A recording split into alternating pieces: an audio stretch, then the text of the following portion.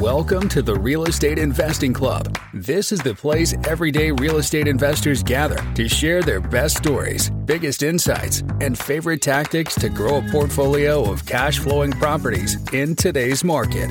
Here's your host, Gabe Peterson.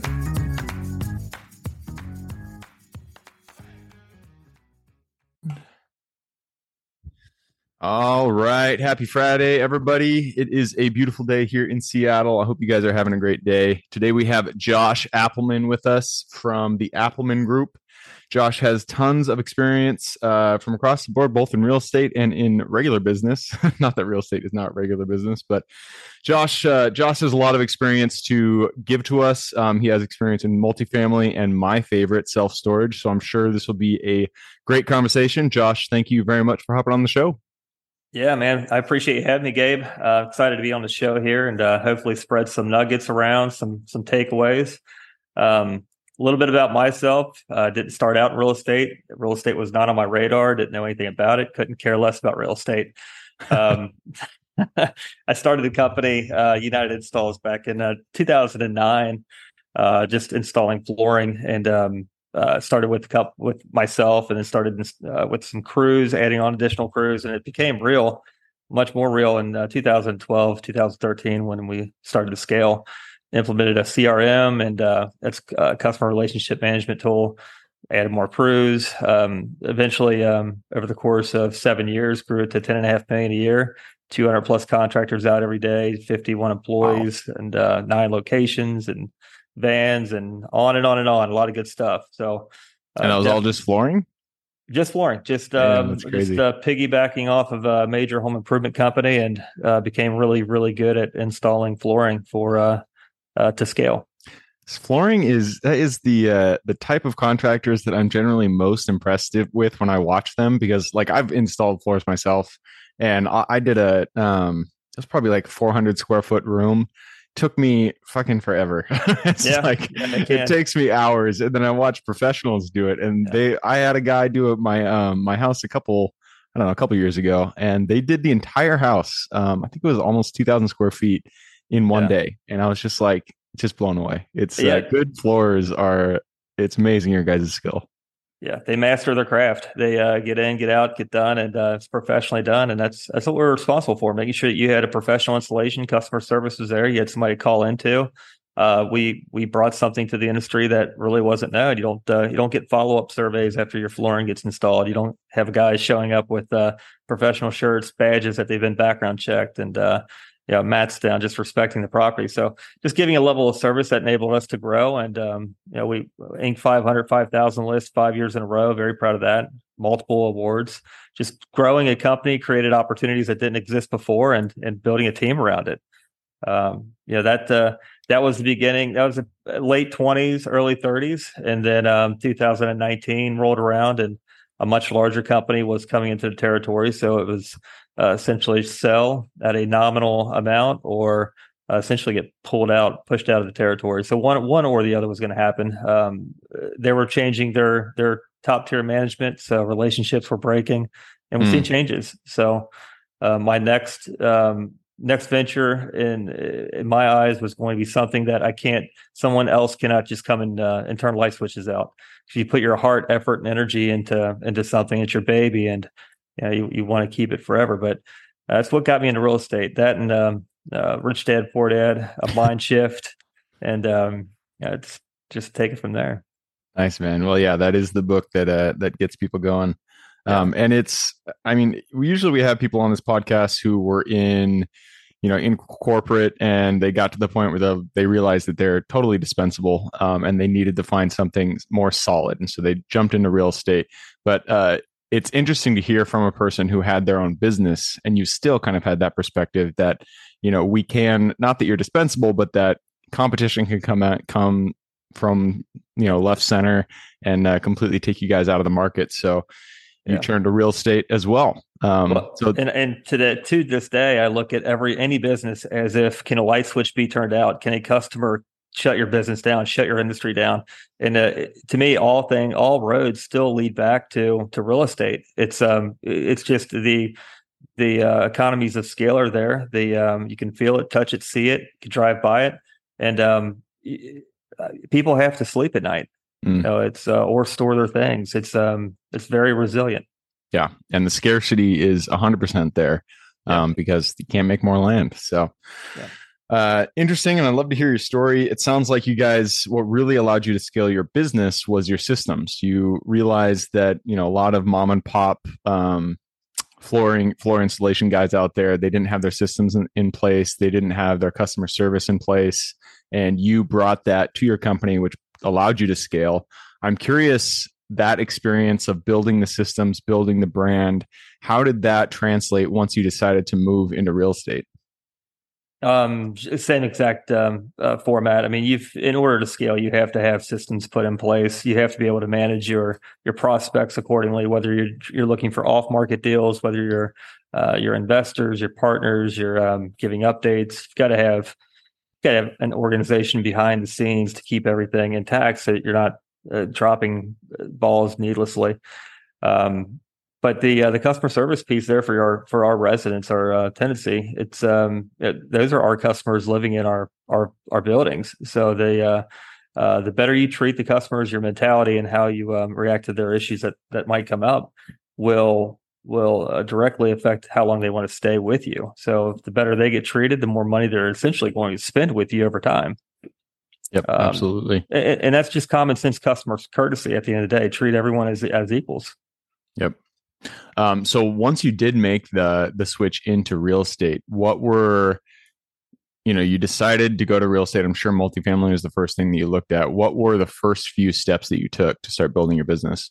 Yeah, I couldn't figure out. It was hard for me to connect the dots. What was real estate investing? What is real estate? What is a cap rate? What is NOI? What are all these things? Because again, I don't come from real estate world. I didn't understand the language. Didn't get it. So I actually put myself through realtor class, not to get a real estate license, just to learn the industry, learn the components.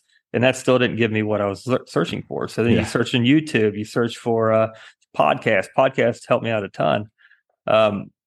And then even eventually a mentorship is going to help you even cross the chasm to something greater.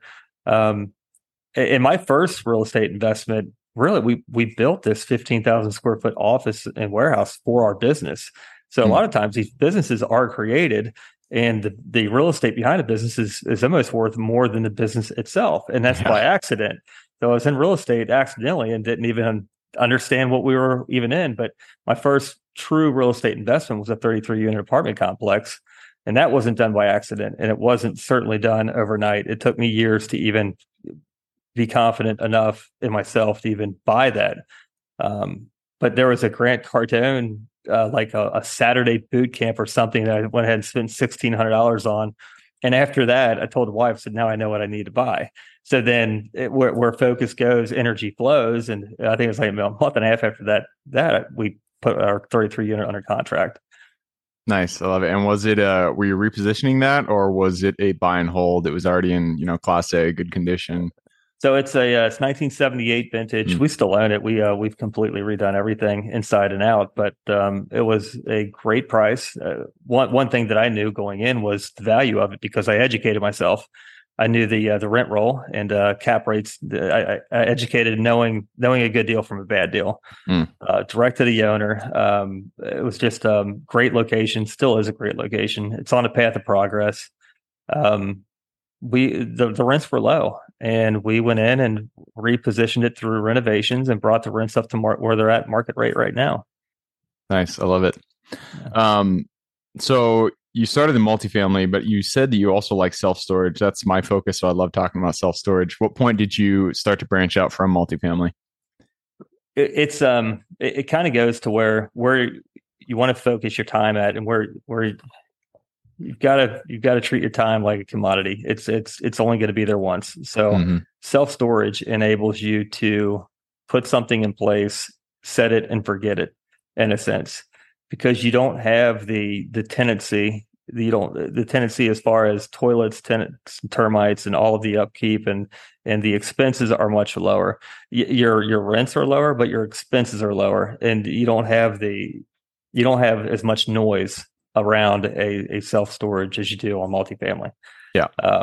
and that helps with, of course, stress levels, enabling to scale and concentrate on other things. Because you still have customers in multifamily. It's not passive. If you're an operator, you're in the armpit. You need to make sure that you're taking care of the daily activities.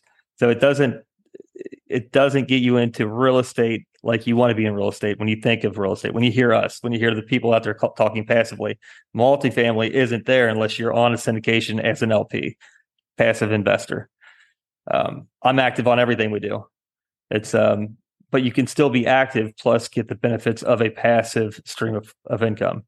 Yep. I've never done multifamily outside of I mean, we do mobile home RV, but that's not true multifamily. And I've done triplexes and stuff. What is the for larger scale multifamily, what is the general OpEx ratio that you're looking at? I'll underwrite 50% Okay. operating expense. And we should come in lower. We do operate very efficiently. Your newer vintages, of course, should be at 38, 40 max. But we're not looking for new. We're not looking for core. We're not. We want a value add component. We want renovations to be needed because we know that we can renovate a unit much cheaper than a lot of people around us. So that's where we can add value and make money possibly on the renovations. Yep. So we look for those deals. And for everybody listening, if you want to compare it to self storage, if you're talking about larger self storage, 100,000 square feet. Plus those are operating at like a 20% OpEx. It is the comparison when you're talking about operating expenses is so much lower in self-storage just because it's just a box you're renting out. And there's very few things that could go wrong. Even with climate control, there's a few more things that can go wrong, but not a lot. So yeah, I love self-storage, love talking about it. Yeah. Keep going. I think if you're wanting to add overhead, it's by choice. Adding people into the facilities and just to stand post, that's more of a choice versus a need on self-storage. Yeah, and there's not a lot. I mean, when you talk, that's kind of the downside for self-storage is there's not a ton of value add that you can do. I generally like to look for facilities that they don't have maybe a fence, they don't have security systems, that they aren't online, they don't have the the automatic rent from the website kind of thing. But once you add those components in, there's not a ton of value add besides adding tenant protection that you could do to increase the revenue. And that I feel like that's the major downside of self-storage is there's not a ton that you can do once you if you want to add value to the property. Right. I totally agree. But once you're there, and it's more, it's economies of scale. You can add to it much faster and your concentration can go on to other things. Yep. So in your submission, you mentioned, the post that you gave us was getting started in real estate. I'm curious your perspective on people who are just getting started. Maybe they have a W-2 or they have their business and they're just getting started into real estate. What's the top 2 tips that you could give to those people? Yeah, if I were doing it over, it took me a long time to really get to understanding it. If I could do it over, I would find podcasts first, like this podcast. I would find podcasts, and then I would start understanding the language of real estate investing. What does that mean? That means what is an NOI, net operating income? What is a DSCR, and how is that in direct correlation with the debt that can be taken out? How is a cap rate in correlation with interest rate? Learning the language, understanding the language, and I think that I would go into an underwriting class. I would learn underwriting. That would accelerate your understanding for multifamily or really any investment that you're going to be. It would enable you to see a good deal from a bad deal, just underwriting itself, and learn the language along the way. And then you can also incorporate the underwriting fundamentals into any other business that you would be interested in pursuing, whether it's an oil change shop, a car wash, whatever it is. Multifamily, the fundamentals of multifamily financials can be implemented into any business, and you could actually run your business much better, more efficiently, just taking those principles from one business, from multifamily to the other one. Yep. Yeah, that's what I really like about self-storage or real estate in general is that it's very numbers oriented. I'm an Excel geek, and so I can really geek out on all the DSCR, all the metrics that you use to evaluate a property. And so love that aspect of it. I took a peek at the clock. It looks like we have run down the time, so it's time to jump into the quick question round. Are you ready? Yeah. Let's do it. Starts with books or any form of education. Doesn't have to be a book. Could be a podcast or YouTube, whatever. Give me 2 recommendations, one for general life wisdom and then one for business or real estate. I would start with a mind shift book, and that would be Rich Dad Poor Dad. You've got to have a mind shift at some point, and the reasons why. I would start with that, and then I've got a poster hanging up on my office wall here. It's from the 4 Agreements. Love that book. It's and I make my kids listen to it on a road trip if we take one, because Nice. if they understand rule number 2, don't take anything personally, they will conquer life and conquer people at their own game. So those 2 books, I think they're and there's a ton. I've the Audible app on my phone, so I listen to books wherever I go, and just education in general, knowledge and leveling up is a part of it. But those 2 books I'd start with. Yeah, those are great recommendations. I love the 4 Agreements. It's one of my favorite. Yeah, I haven't read it in a while, but we just had our first kid. She's nice. a Congratulations. month old, but I'm going to do that exact same thing. I'm going to be listening to it in car rides, so it'll be fun. Yeah. All right, next question is for your younger self. So let's go back to the Josh who was just starting his floor installation company. Go to him, look him in the eye, give him one piece of advice moving forward. My son is 9. He's going to be 10 in February, a little while, but he'll know real estate. He'll know everything about real estate. So the younger version of Josh, I look at Dean. He'll know real estate to where he doesn't have to look at a business and try to figure it out. He's going to take those principles, exactly what I'm going to teach him. His upbringing is going to be totally different than mine. Nice. So the advice you'd give to your younger self is get educated sooner. Educated on real estate. The principles, because I think everything else revolves around real estate. All right. I like that. All right. Next question is a good one for you because you started out with a non-real estate business, and this is about building businesses. The first 3 positions you hire form the foundation of your company. So what were they for you, and would you do it differently if you did it again today? You're going to have to repeat that. The first 3 positions you hired in your business. Okay. What were they, and would you do it differently if you did it again today? Operations, of course, accounting, bookkeeping, production manager. Yeah, they came in sequence. You have to have one to have the other. There's a balance with everything. You have to have outflow in order to have accounting as a problem. You have to have enough work there for systems to be created in accounting. So you've got to have production. You've got to have operations. You have to have accounting. They all go together, but you have to have one to have the other. And I think if you're creating new problems, you're heading in the right direction. Just create a problem and then learn how to solve it. That's funny. It's a good quote. If you're creating new problems, you're heading in the right direction. That's funny. Makes a lot of sense though, because that's kind of how I try to learn as much as I can before I hit the problem, but it doesn't work that way. No. You're doing things, you're out there getting shit done, you're running into problems, and then you fix them. Yeah. Yeah, makes sense. All right, next question. It's about the U.S. It's a big place, a lot of opportunity out there. Give me the metro you're most excited about investing in today. Yeah, I really like the Midwest here. We're just outside of Cincinnati, Ohio. We've got properties in Dayton, Ohio. We're looking at Lexington, and there's some major things happening in Columbus as well. Big things. Their growth is staggering. There's just another announcement of Microsoft. Major investment with Microsoft in Columbus. So Midwest is steady Betty. It has been steady Betty for years. I'm not interested in the Sun Belt right now, of course, but once the herd shows up, to me, the market's just ruined. You're looking at best tertiary markets, which, the herd's there. So the brokers are there. So you're buying things at a negative leverage. Yeah. In real estate, buy for cash flow. If you're not buying for cash flow, I don't think you're going to achieve what you're after anyways. Because ultimately, we all want more money in the bank.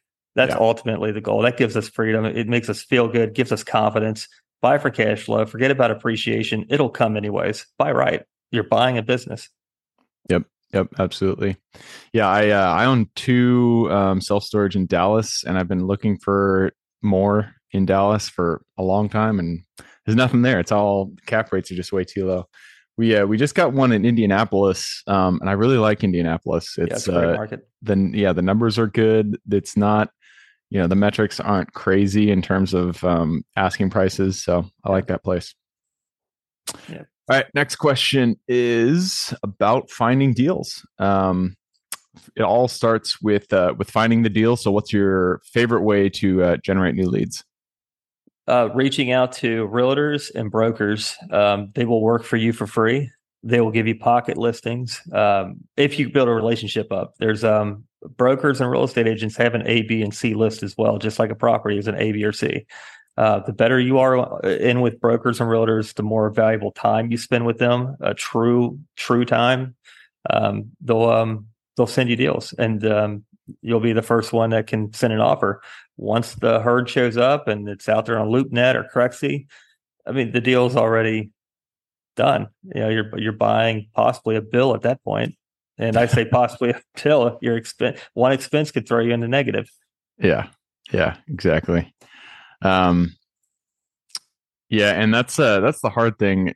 Well, I guess it depends on the size of property that you're looking for. If you're looking for the huge, the Class A, 100,000 square feet plus type of property, those ones you definitely have to go through brokers. But I really like doing off market marketing for the mid to small size properties, just because I feel like there's not as many people looking for those on the brokerage side, because the commission's not as large, and so there's not as much competition, and then brokers generally don't send those off as often either. So yeah, we tried the off market. We tried with had a text messaging app integrated into a CRM, and had some VAs outside the office that were just following up. We just had no success, and you get to the 10,000 plus mark on an investment, and we had to cut the cord. Just went back to how are we buying deals? All right, let's go back to how we were actually buying deals. So yeah, broker. You mean you spent 10,000 and you didn't get a deal? Yeah, it was. We've had a lot of back and forth. Had a lot of I have unrealistic expectations on how much I would sell my real estate for, and everyone that we would get to that point with had the same expectations. So when you've got somebody in the middle, it helps. That can be super frustrating when you're dealing with somebody who's just like. Who's unreasonable, which makes sense. I mean, everybody deserves the most that they can get for their property, but on the buyer's side, all right. Next question. This is about your strengths. We're all given gifts that we uniquely provide this world. So, what is your Superman strength? I'd say the business acumen of running a hustle, grit, grind. No matter how much I've got in the bank or assets, I am hustling every single day to. Just like I've got zero. And the business acumen of knowing how to run a business that came from zero. I wasn't born with knowing how it needs to be done. It's learning it. It's getting out there. It's doing it. You can't learn the experience in a book. You have to experience things in order to grow, and you have to fail, and you have to go out and you have to get up and do it again. You have to. There's all different forms of growth, but getting out there, taking action, and doing it is how you get the experience. Yep. Couldn't have said it better myself. And failure is definitely going to come. That's the hard part about real estate or business or anything really. It's just that you're going to have to expect that you will fail at some point. But so long as you just keep getting up, there is success for you, almost guaranteed. Obviously, nothing's guaranteed. But if you never give up, I feel like pretty much anything you go after will come to you. Well, take the failure. Take the VA, the marketing to direct to owners. If I didn't fail at that, I wouldn't have known that I don't ever want to do it again. It didn't work. Going in though, we were going to get all these deals. We were going to all direct to the owner at great prices, make all this money, but it just never worked out. We failed at it. So we're focusing on a different way. You got to try it before you know it's not for you. Right. All right, that leads us to the very last question. This is for the listeners. You've given us a lot to think about. I'm sure people want to reach out, get in contact with you. What is the best way for them to do that? Yeah. Send me an email at josh@Appelman Group. It's I'm saying Appelman, it's Appelman, but it's APPELMAN group.com, or go to appelmangroup.com. It's APPELMAN group.com. Reach out and see if we can get on the phone, schedule a call, and go from there. Right on. And you have a podcast as well, right? Correct. Real Estate Hustlers. So of course, I believe that hustlers can be taken into many forms, including life, business, real estate, hustling, going out and getting it done. So Real Estate Hustlers is the podcast. Cool. I love it. Yeah. I'll put both those links in the show notes. So if y'all want to reach out to Josh, just go ahead and click the little more in the description. It'll pull down the full description. In there, you can find those links. Cool. Awesome. All right, Gabe, man. I appreciate it. Yeah, that wraps it up. Thank you very much for hopping on. All right. Thanks again. We'll talk soon. All right. For everybody who's here with us today, thank you guys for showing up. You are the reason we do this. So if you guys have any questions whatsoever, reach out to me, Gabe at therealestateinvestingclub.com. And if you want to support the show, all we ask is you give us a like, subscribe, share. Other than that, I hope you guys have a great week. Keep rocking real estate, and I look forward to seeing you on the next episode. All right, before I officially sign off, I have a quick announcement to make. If you're interested in becoming a passive investor in one of my deals, my own company, Kaizen Properties, is looking for capital partners for our upcoming projects. We invest in what are known as recession-resistant assets, mainly self-storage facilities, mobile home and RV parks, and industrial properties. If you're interested in investing and would like to learn a little bit more about my company, our investing criteria, and some of the previous projects we've done, go to the Real Estate Investing Club podcast at therealestateinvestingclub.com and scroll all the way down to the bottom of the page. Click on the Invest With Us button. That'll pop up the investor form. Fill that out, and we will reach back out to you as soon as we can. Or if you prefer a little bit more of a personal touch, you can reach out to me at Gabe at therealestateinvestingclub.com. So really, that is it. Again, it was a pleasure hanging out with you guys during this episode, and I look forward to seeing you on the next episode.